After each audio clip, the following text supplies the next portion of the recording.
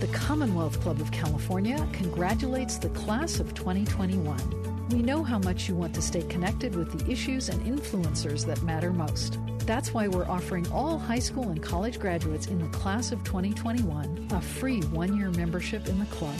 From politics to social justice, climate to pop culture, membership in the Commonwealth Club opens up new worlds of learning and the chance to interact in person and online with today's headline makers and people like yourselves who care about what's going on in the world.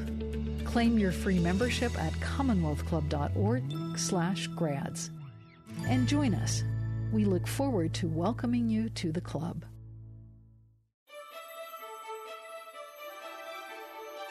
Thank you for joining us for another podcast from the Commonwealth Club.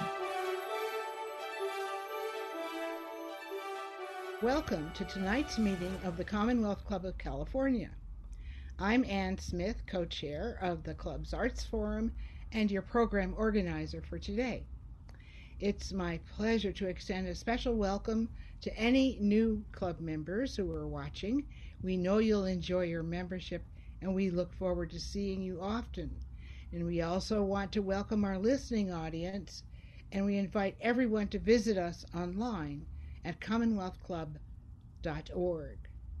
I'm delighted at this meeting to welcome San Francisco born and based educator, performer, composer, and conductor Cole Thomason-Redus as our speaker for today.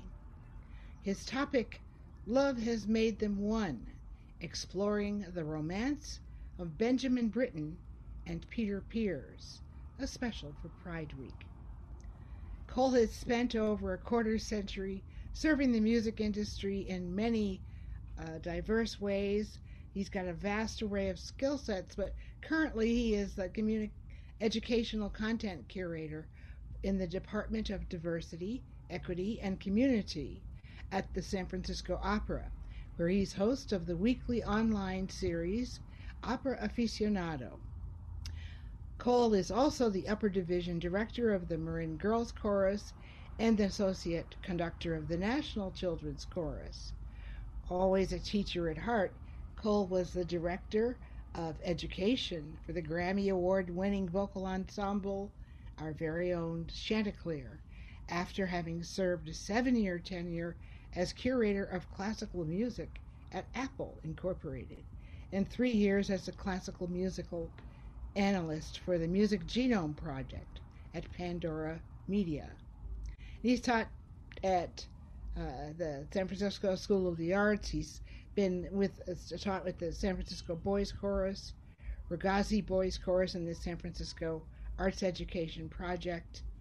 Has sung in many performances and recordings with the numerous ensembles, and has been he's also a solo singer and an entertainer, from vocal arts songs to one-man shows dealing with the American Songbook, and he's a graduate in music composition from the San Francisco Conservatory of Music. Well, if you have questions during Cole's presentation, we'll gather them for Core to respond to. There should be time for Q&A during the last 10 minutes of this program. And so now I'm going to turn it over to Cole Thomason-Redus, our speaker for Love Has Made Them One, exploring the romance of Benjamin Britten and Peter Pears. Thank you so much, Anne. It's an honor to be here today, and thank you to you and your friend Carol Fleming for arranging my appearance today. And thank you all so much for joining us as we close National Pride Month for Love Has Made Them One, exploring the romance of Benjamin Britten and Peter Pears. We are gathered here today to celebrate the union of a very cool couple. I'm no expert on the composer Benjamin Britten, but after a lifetime, or hopefully at least half a lifetime, of singing his music, I've only more recently gotten to know the story of him and his beloved Peter Pears. And that is the story I'd like to share with you today. So with that, let me share my screen and we will dive down the aisle.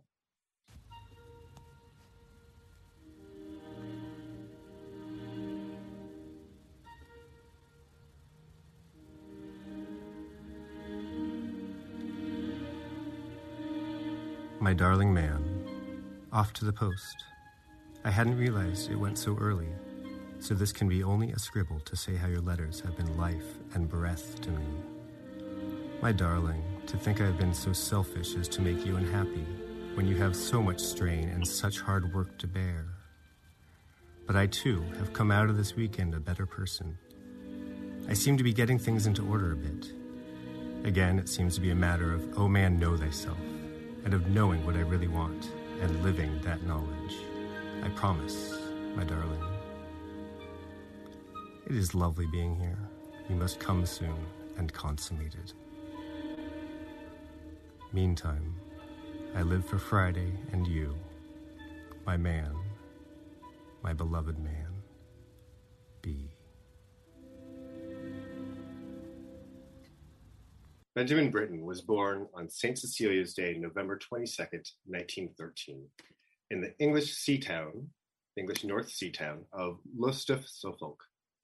In a time and place where class distinctions were very much still a thing, he described his family as a very ordinary middle class. And I see that my slides are getting ahead of me there, so we're just going to leave that there for the moment, and we'll get to tonight's dream momentarily. Let me start that sentence again. In a time and place where class distinctions were still very much a thing, he described his family as very ordinary middle class. His father, Robert, was a failed farmer turned dentist and an agnostic who refused to attend Sunday services. His mother, Edith, was the child of an illegitimate father and an alcoholic mother. Very ordinary middle class indeed. Benjamin's first music teacher was his mother, something he and I have in common. Edith was an amateur musician and served as secretary of the Lowestoft Musical Society. She taught him piano and notation and regularly invited pillars of the community to enjoy live performances at their in-house soirees. This was Benjamin's only exposure to music at the time, and that his father forbade the presence of a gramophone or later a radio. In fact, he was one of the very last Western composers to be brought up exclusively on live music and live storytelling. I think this says a lot about his compositional style. So much of his work is filled with the sounds of his everyday life in a modernizing world. His music incorporates and borrows heavily from traditional British folk music.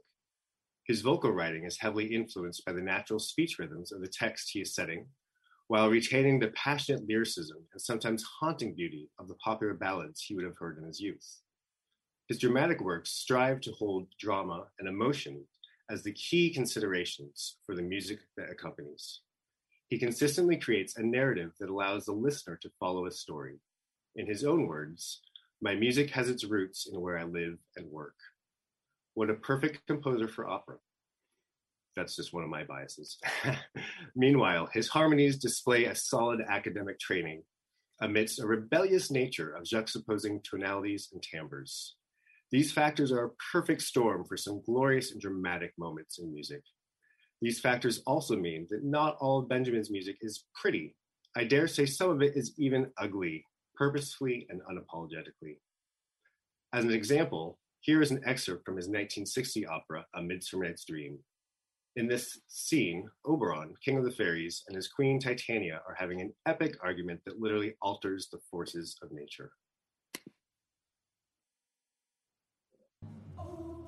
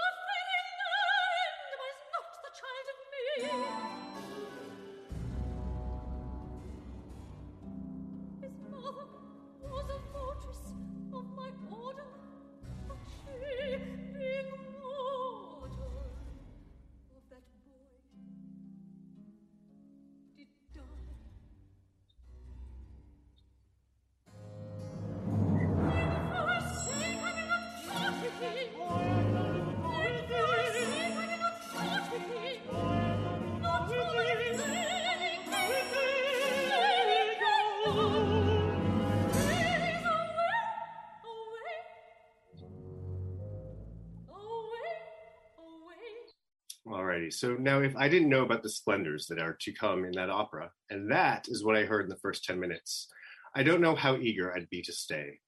But imagine that scene with a more beautiful or even just a more traditional score. It simply wouldn't tell the story in the same way. I use this opera as my first example because it is my favorite work of Britten. That is undoubtedly because I was in a production of this work at San Francisco Opera in 1992. I was 13 and I played the role of Peas Blossom, a fairy. And here comes a photo of that. There I am on the left-hand side in what is a pink costume. I'm not sure how well the pink color is coming in there. But as you can imagine, every 13-year-old boy dreams to be dressed in roughly pink. Now, I'm curious as to what your favorite works of Benjamin Britten are. I had such a robust experience with the Midsummer Night's Dream that it just is ingrained in me. And I feel that people that love Britten, they tend to really love the piece that they heard first, whatever their first experience was with Britten. Later on in our question and answer time, I hope that I can hear from some of you about what your favorite works of Britten are. Moving on though, or should I say back, 3 years and 5 months earlier, before the birth of Britten, Peter Pears was born on June 22nd, 1910. Born in Farnham, Surrey, in the south of England, he was one of 7 children. His father was a Quaker and worked as a civil engineer. Both Peter and Benjamin attended schools in their hometowns, and both excelled early in their musical studies while showing a lack of enthusiasm for more academic subjects, also something I have in common with them. Both men were able sportsmen and avid cricket players. They both enjoyed ordinary childhoods in a United Kingdom that was rapidly changing.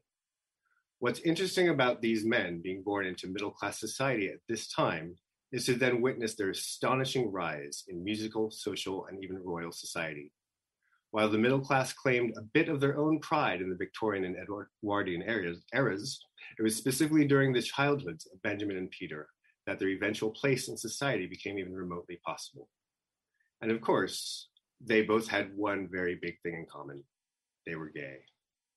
Now let's consider what it was to be a gay man in Britain at this time. Homosexuality became somewhat popular and almost tolerated in early 20th century Britain. By around 1910, they had established their own social circles and somewhat hidden communities. They met in pubs and coffee houses. A section of the Lion's Corner House in Piccadilly Circus even had a section reserved for their kind, known as the Lily Pond. In 1912, the first London gay pub, Madame Stringberg's The Cave of the Golden Calf, opened off Regent Street. And yet, homosexual acts of any kind had been explicitly forbidden and punishable by royal law since 1533. As an example of how unforgiving this law was, I ask you to recall Alan Turing. Turing was a brilliant scientist whose newfangled invention, essentially the first computer, cracked the Enigma code used by the Nazis, enabling Britain and the Allied forces to achieve victory in World War II. Now, you'd think such a man would be given a parade and awarded a lordship. This was not the case, however, and in 1952, he was convicted of indecent acts and given the choice of imprisonment or chemical castration. Turing chose the latter, the side effects of which led him to commit suicide in 1954 at the age of 41, just a year younger than I am now. So for Benjamin and Peter, their eventual choice to embrace love would put them in grave danger, both socially and legally. Very brave and not so ordinary. But first, our Romeo and Julio must meet. They first met in 1934. Benjamin was new to London, but was already making a mark as an exciting, up-and-coming young composer. Peter at this time was a member of the BBC Singers. It was this choir that premiered the composer's A Boy Was Born. And it was this composition that first brought him success and notoriety. Let's have a brief listen.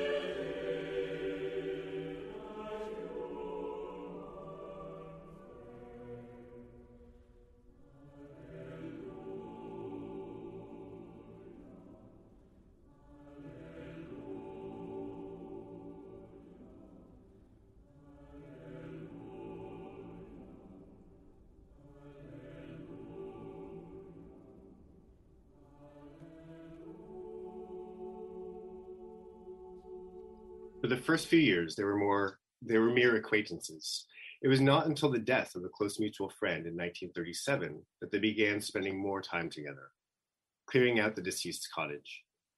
Benjamin immediately began composing for Peter, and in that same year, they presented their first of many joint recitals. Also in that year, Benjamin's mother died.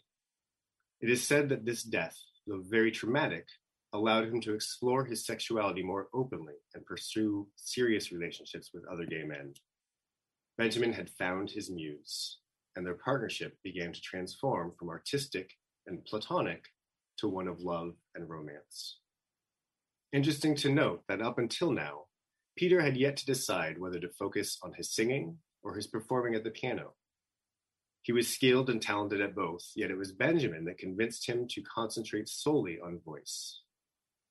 Benjamin was enraptured by Peter's voice. Benjamin's own words in a letter from 1949 boast that Peter is potentially the greatest singer alive.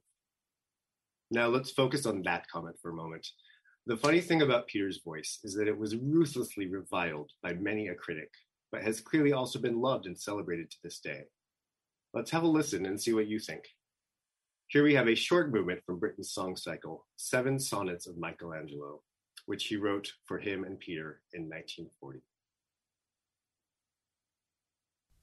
A chi più debbia mai licenza voglia sfogar col pianto o con parole meste, se dite al suo stirgel che l'alma veste, tardo per te vuol con mai non ne spoglia. A chi il cor lascia più morir mi voglia, salte pur di morir, dove per queste lucce l'ore del fin fiamme moleste, con gli altro ben valmen, cogni mia doia. Però se il colpo ch'io ne ruba in volo, schifar non pos, almen sei destinato, chi entrerà fra la dolcezza e il dolo. Se vince pressi debbe ser beato, maraviglia non è se nude solo, resto pigion del cavaliere amato, resto pigion del cavaliere armato.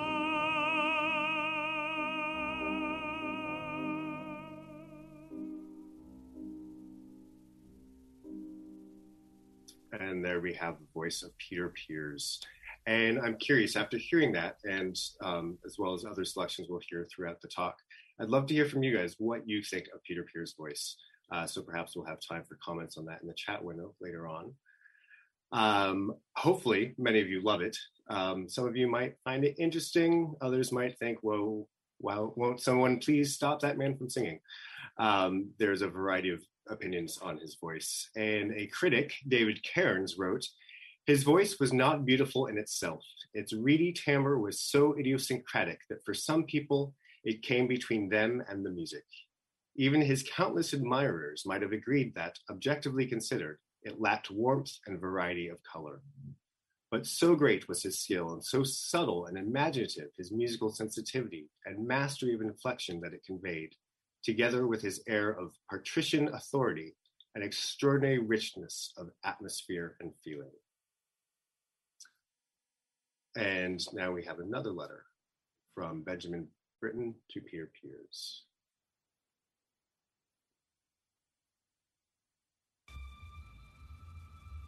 My dear Pete, isn't everything bloody? Just as one was allowing oneself to get too hopeful, too. However, I don't think anyone can really trust Hitler anymore. Although Neville Chamberlain will have a good shot at it before he's turned out of power.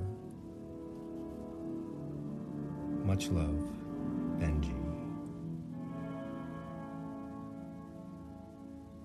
Haunting words we have there. And we, of course, now know that Hitler could indeed not be trusted, and that Chamberlain would miss his shot. For Benjamin and Peter, along with so many others, the signs of impending war in Europe were deeply troubling. Both men were devout pacifists. For Peter, it is thought that his father's Quaker background had the largest influence on his pacifist ideals. For Benjamin, he would later remark that it was the regimented, disciplined, and punitive practices of his childhood headmasters that drove him to despise all forms of inhumane treatment against his fellow man, a subject he would explore in so many of his works. He was quoted as saying, "A subject very close to my heart, the struggle of the individual against the masses. The more vicious the society, the more vicious the individual." These sentiments, along with a slew of bad reviews in the British press regarding Benjamin's recent works and the current success in America of his former teacher, composer Frank Bridge, led the couple to leave Britain behind and seek a new opportunity in America. They were in good company there, as their close friends, W.H. Auden and Christopher Isherwood, had also recently made the hop across the pond. It was during this period that Benjamin and Peter's relationship and their commitment to each other truly solidified. They were now partners and companions in every respect. Love had made them one. As war in Europe became official, Benjamin and Peter consulted the embassy in Washington. They were advised to remain in the U.S. as artistic ambassadors. They were both deeply torn, yet ultimately decided to stay put on foreign and still peaceful ground. While in America, Benjamin's compositional output was prolific and strong, including his 7 sonnets of Michelangelo, his violin concerto, and his first dramatic work, the operetta Paul Bunyan. Not quite a story you'd expect from a Brit, but when in Rome, or at least New York. Sadly, however, the U.S. critics soon showed no more friendliness towards Benjamin than those at home. Peter's unique voice was met with equal displeasure. Meanwhile, Peter bought a copy of The Burrow, a collection of narrative poems by the English poet George Crabbe. He shared it with Benjamin and suggested that the poem about a fisherman named Peter Grimes might make for a wonderful opera. Besides inspiring in Benjamin what was to become his most significant and applauded work thus far, the poem, set in Suffolk near the composer's home, also brought forth deep nostalgia. He later said, I suddenly realized where I belonged and what I lacked. The two set sail for home in early April of 1942. It was not an easy nor pleasant journey.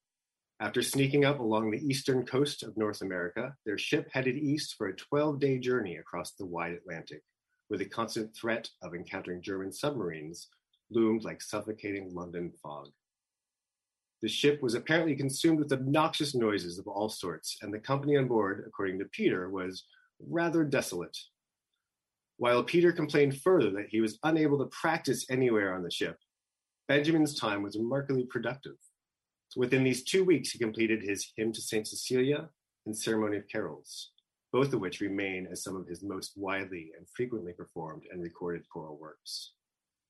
On April 17, 1942, the couple arrived home to a very different Britain. Air raids and bombings were regular occurrences. Restrictions and rations made for a dismal quality of life for most Londoners, while propaganda posters encouraged all to maintain courage, cheerfulness, and resolution. Complicating things further, as fit British males, Benjamin and Peter were required by law and expected by society to fight for king and country.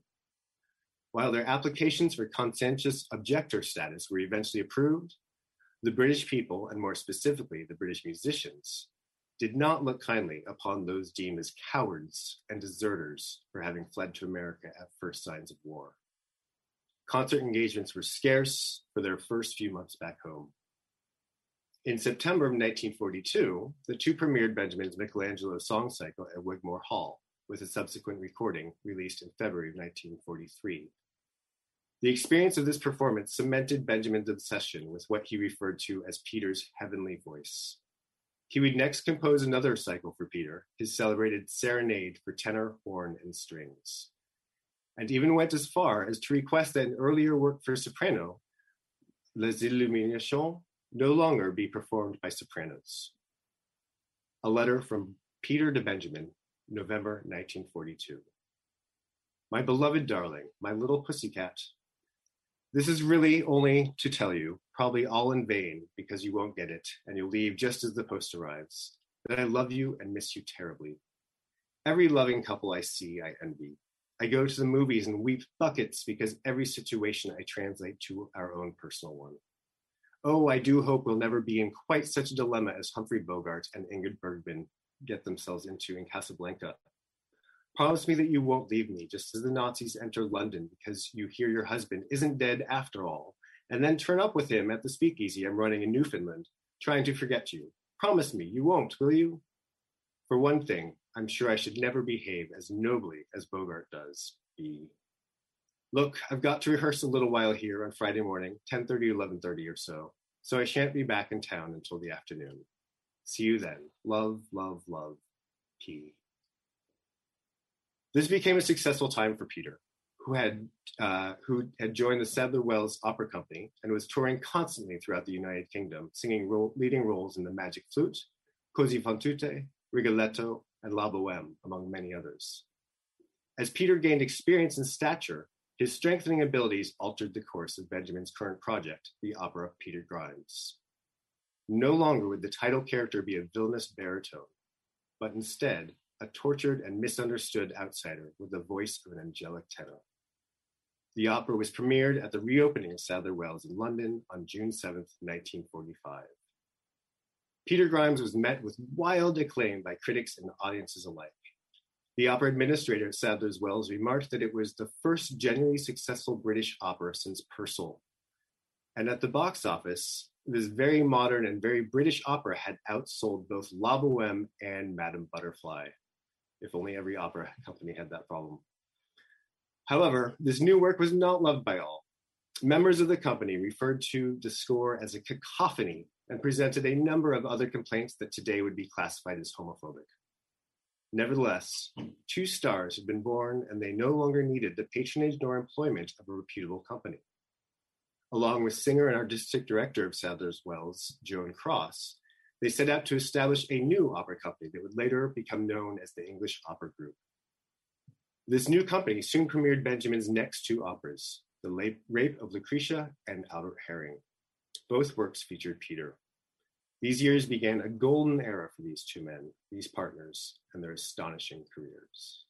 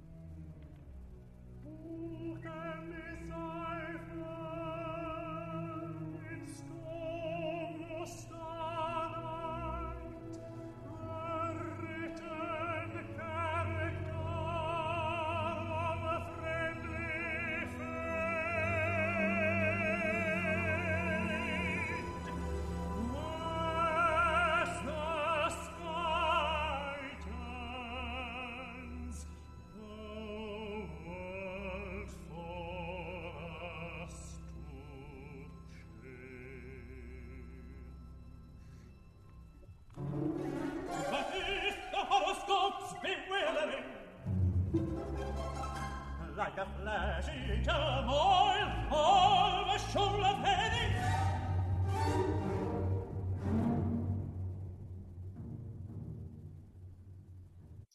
A letter from Peter to Benjamin, October 1951.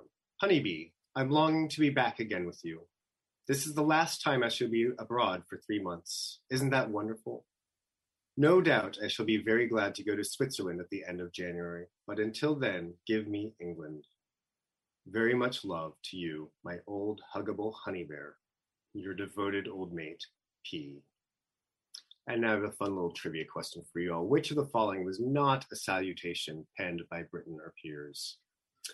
Your choices are A, a bunch of blue ribbons, B, tuus petrus, C, dear sir, D, my most beautiful of all little blue-gray mouse-catching, pearly-bottomed, creamy-thighed, soft-waisted, mewing rat pursuers.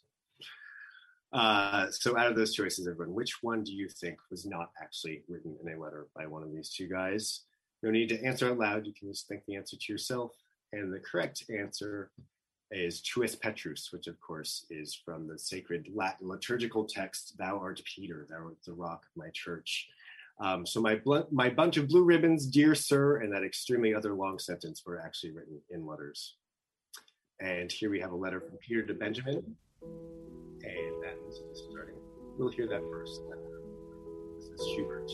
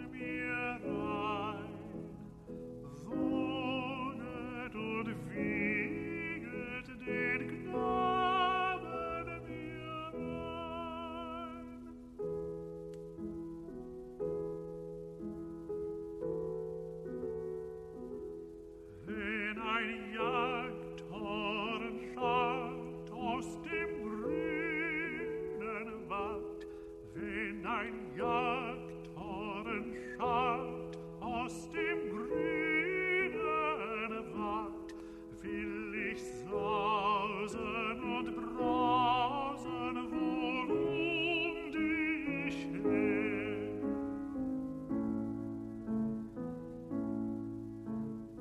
Blickt nicht herein, blaue Blümelein, blickt nicht herein, blaue Blümelein.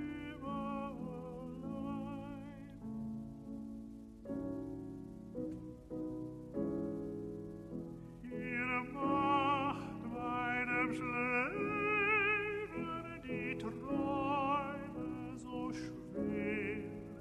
Ihr macht meinem Schläfer die Träume so schwer.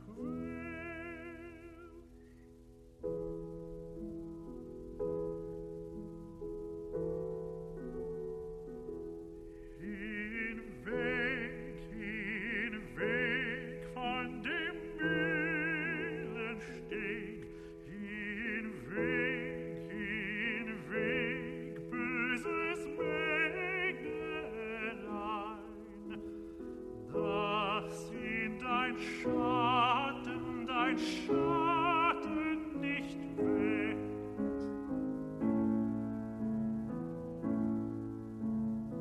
Wirf mir herein dein Tüchlein fein, wirf mir herein dein Tüchlein fein.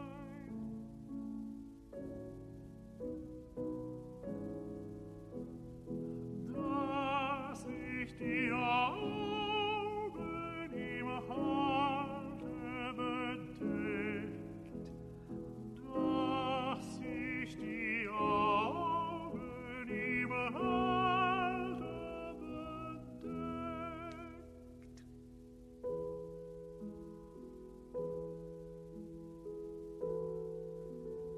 Alrighty, so lovely. And now back to, by the way, so that was Peter Pears singing with Benjamin Britten at the piano performing Schubert. And now back to the letter I was about to share with you before that music ran away with itself. This is a letter from Peter to Benjamin, dated November 1948. Dear Sir, I, the undersigned, would like to know why I have not received any communication written for 82 hours. I would respectfully suggest that denotes a total lack of interest in the undersigned, and that it is not a particular amiable way of behaving. Do you see? I have half a mind to stop this letter at once.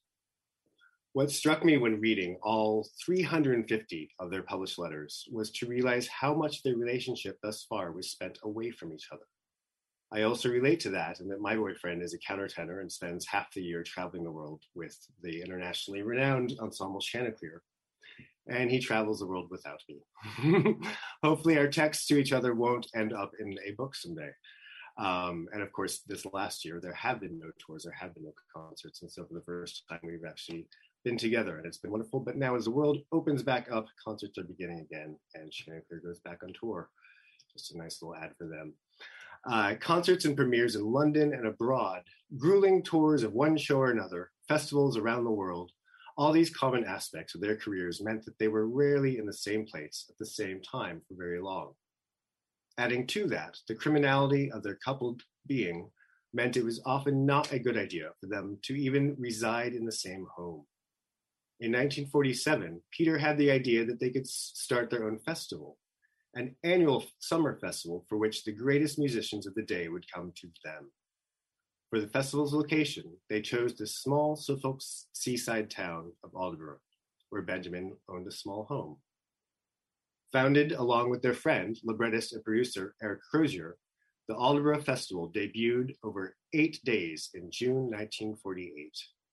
The diverse programming included Benjamin's opera Albert Herring, his new cantata St. Nicholas, and performances by pianist Clifford Curzon and the Zorian String Quartet. The festival was immediately successful and quickly grew over the coming years, eventually occupying several venues in the town. Throughout these next years, Benjamin's compositional output was prolific and masterful. His Spring Symphony, Turn of the Screw, Noye's Flood, A Midsummer's Dream, and the haunting War Requiem are some of the most notable works of this golden age and of his lifetime. In 1951, he wrote the opera Billy Budd, based on the E.M. Forster novel with a libretto by Eric Crozier. In this monumental work, Benjamin deeply and thoughtfully explores the themes of homosexuality, insecurity, intolerance, and homophobia, set amidst a warship at sea filled with a cast of only men and boys. One of those men on stage was, of course, Peter Pears. Peter's performance calendar was never light. He continued to command stages at the finest houses in repertoire ranging from early music to the standard greats such as La Traviata. Much of his engagements included subsequent productions of the roles created for him by Benjamin. On the smaller stage, performing together was something they cherished as a way to stay together. They became noted not just for the recitals and recordings of Benjamin's song cycles and arrangements of British folk songs, but also for their joint interpretations of standard repertoire such as Schubert Lieder. In so many ways, it was a happy and successful time for them both. All their success and happiness was grossly overshadowed from time to time by the never-ending scrutiny they faced as gay men. While the couple never hid the relationship, they never flaunted it or their sexuality. They believed that should be enough to leave two gentlemen alone. As Benjamin put it, why shouldn't I be myself? In mid-20th century Britain, this, of course, was not the case. In 1953, Benjamin was visited by the police who were investigating reports of lewd behavior. While nothing came of it, this episode greatly upset Benjamin. Here they were being outcast amidst their attempts to be so very ordinary. For some time, he even considered convincing Peter to enter into an arranged marriage. This never happened, and I can only imagine Peter would have simply said no. Amidst all this, their stars continued to rise. In that same year, Benjamin's opera Gloriana was premiered as part of the official event celebrating the coronation of Her Majesty, Queen Elizabeth II.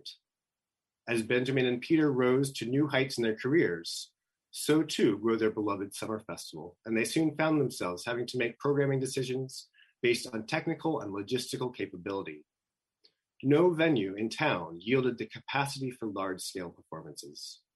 Luckily, a series of malt houses became available in the neighboring village of Snape. Work began on a new concert hall that would welcome the largest orchestras in Europe and the most complex of dramatic stage productions from renowned companies.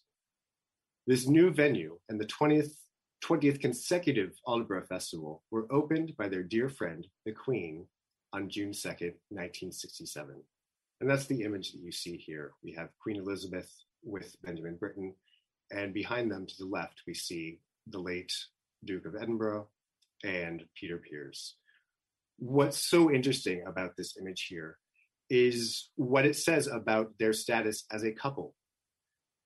At any state visit, it would be customary for the Queen to accompany the host, in this case, Benjamin Britten, and it would be also customary for her husband, the Duke of Edinburgh, to accompany the spouse of the host. So here we see Prince Philip along with Peter Pears. And again, this to me really signifies that they, while they were not out as a couple, were very much understood to be one and accepted as one.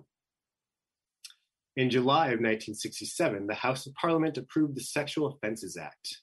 It legalized homosexual acts on the condition that they were consensual, in private, and between two men who had attained the age of 21. Mind you, that private meant you had to be in your own home and the door had to be locked. Even the presence of a flatmate in another room could disqualify your location as private. This was in no way a full decriminalization, but for the first time in their lives, these two men could finally be together in their home without the constant fear of a knock at the door. Where they called home these days was a charming farmhouse in Aldborough named the Red House, which Benjamin had purchased in 1957. It was here that Benjamin and Peter would live together for the second half of their almost 40-year span as a very modern couple. And yet, many things about these two were not modern at all. Both men were commonly described as having the look and mannerisms of a beloved old schoolmaster. They were the type of English gentleman that was already then a dying breed. Like any ordinary Englander, the two took pride in their garden, spoiled their beloved dachshunds, and within the Red House, they nested a home that would outlast their love. Their later years together were in no way a time of retirement, however. Peter continued to follow a demanding performance schedule that often required his absence from Aldeborough. Benjamin continued to compose regularly, though he himself noticed a slowing of his abilities and an increased need for energy that he had not found necessary in his more youthful years. In 1970, Benjamin began work on his last opera, Death in Venice. The creation of this work would test the composer's abilities, physically and emotionally. In 1972, while still completing the score, doctors informed Benjamin that his heart was not in good working order and that surgery was the only option. Always one to keep calm and carry on, Benjamin insisted that he first complete his opera. In June of 1973, the same month as the premiere of Death in Venice, he underwent surgery to replace a failing heart valve. While it was successful, it led to a stroke that prohibited Benjamin from ever again accompanying his muse at the piano and made the act of composing all the more difficult and trying. As you can imagine, this was horrible for Benjamin. For Peter, he realized he was witnessing the wilting of his favorite English rose. Peter went off to New York to perform the US premiere of Venice, while Benjamin was left behind as he was too weak for travel. In June of 1976, Benjamin became the first composer to have bestowed upon him a life peerage. He was now Baron Britten of Aldeborough in the county of Suffolk. 5 months later, on the composer's 63rd birthday, a party was held at the Red House. The dearest and nearest of Benjamin Pears' friends and family gathered for champagne at a celebration they all knew was instead a goodbye. 2 weeks later, on December 4th, 1976, Benjamin left this world and his beloved Peter. News of the composer's death was deeply felt throughout Britain and throughout the entire classical musical world. As an example of just how beloved and prominent this ordinary middle-class man had become, prior to his death, he was offered a burial space in Westminster Cathedral. This honor was refused, however, with the strict instructions that he was to be buried in the Aldeborough churchyard. 10 years later, in April of 1986, Benjamin was reunited in that ash grove with his muse, his soulmate, his quaint spirit, his gentle Pete. A further and equally moving example of the place these two held in society is a letter of condolence sent to Peter from Her Majesty the Queen, following Benjamin's passing. In this letter, her words are personal, heartfelt, and not unlike that which would be sent to any other grieving spouse. In 1978, Peter was knighted by Her Majesty, and he became Sir Peter Pears, Commander of the Order of the British Empire. Very ordinary indeed.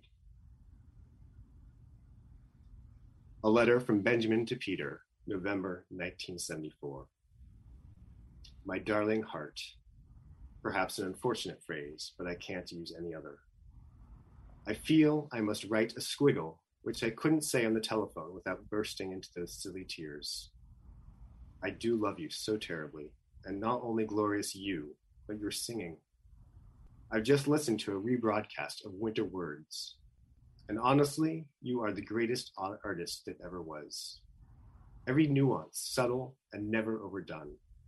Those great words, so sad and wise, painted for one, that heavenly sound you make, full but always colored for words and music. What have I done to deserve such an artist and man to write for? I had to switch off before the folk songs because I couldn't anything after. How long, how long, how long? Only until December 20th. I think I can just bear it. But I love you, I love you, I love you. B. a letter from Peter to Benjamin 4 days later. My dearest darling, no one has ever had a lovelier letter than the one which came from you today. You say things which turn my heart over with love and pride, and I love you for every single word you write. But you know, love is blind. And what your dear eyes do not see is that it is you who have given me everything, right from the beginning, from yourself in Grand Rapids. Through Grimes and Serenade and Michelangelo and Canticles, one thing after another, right up to this great Venice. I am here as your mouthpiece, and I live in your music. And I can never be thankful enough to you and to fate for all the heavenly joy we have had together for 35 years. My darling, I love you. Peter. These two are not two. Love has made them one. Amo ergo sum. And by its mystery, each is no less but more.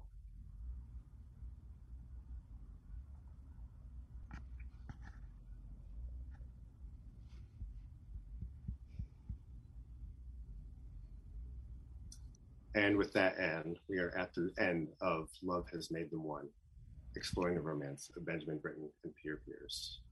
Thank you so much. Very, very touching and moving. We had a couple questions or comments. I had one technical question. Yeah.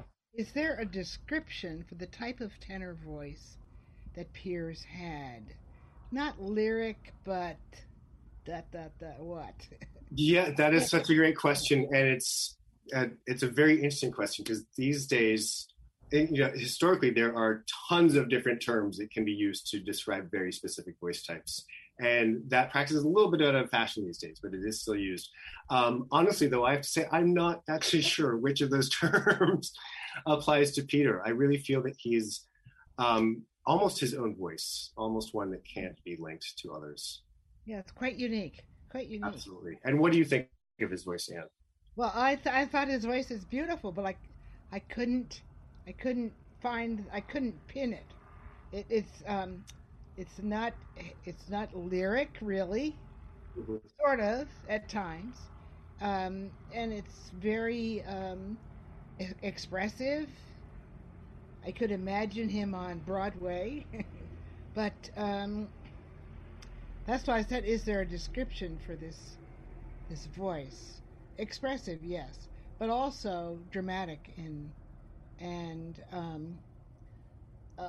it's a reading almost of at times. Absolutely, the words are really at the heart of what he sings, and like I said earlier, that is true for how Benjamin composed as well. So it really was a match made in heaven, or luckily on earth. Yeah, great. Well, I'll look forward to hearing more. Another question was, do you know if the fate of Alan Turing had any impact on Britten Pears and their relationship? I don't know for sure, but I don't think so. For one, Alan Turing himself was extremely private, and everything that he had done for the war was kept absolutely classified and secret until just recently, actually.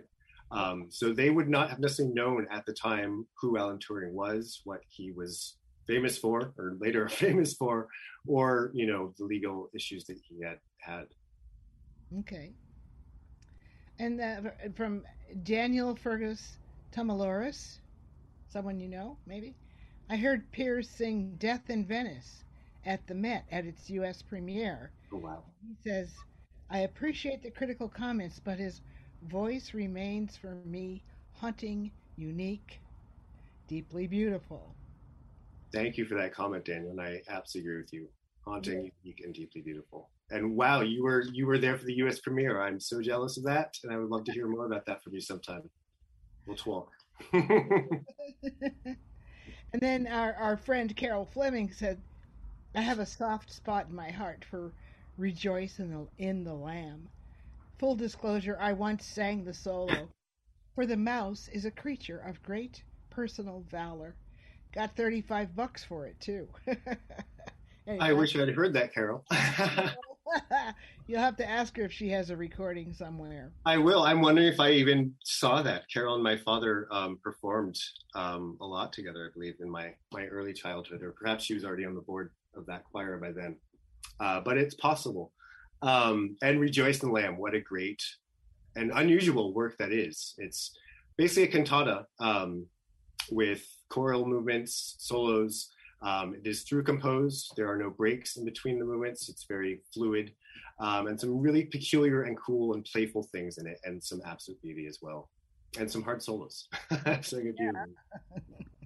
Well, I think that wraps up a couple of our comments here, and so I just wanted to close by thanking you again so much for it's been an illuminating and incredibly thoughtful presentation. And I just wanted to let people know that if they want to hear more of CORE's always illuminating and always thoughtful presentations, they should tune in. Go to the opera website on Sundays at 1 o'clock for Opera Aficionado, and you can hear more of this wonderful research and really delightful presentation work that he does. So. Thank you so much for that, Anne. And yes, Opera Aficionado is every Sunday at 1 o'clock on Zoom, and you can go to sfopera.com/aficionado for info on that. And Anne, there was actually one more musical example that I accidentally skipped at the very end. I wonder if we have a few minutes to share that. We do indeed. And okay, wonderful. We can go out to that, and I'll say thank you to our audiences as well as those that may be listening later, and then I'll adjourn this meeting of the Commonwealth Club on the music, after the music sounds. Enlightened discussion. The water is wide, I cannot get on, and neither have I wings to fly. Bring me a boat that will carry two, and both shall row, my love and I.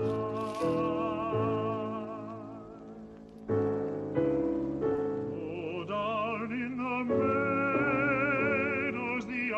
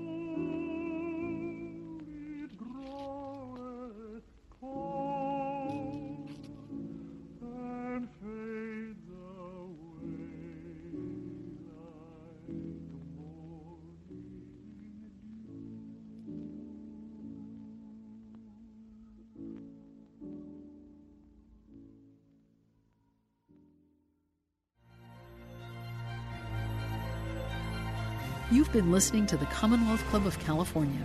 Hear thousands of our podcasts on Apple Podcasts, Google Play, and Stitcher. If you like what you've heard, please consider supporting our work and help us bring 500 programs a year to listeners like you. Go to commonwealthclub.org/donate. Think your way around the world with our travel programs to exciting domestic and international destinations. And when you're in the Bay Area, please join us live at our events. Thank you for listening and for your support.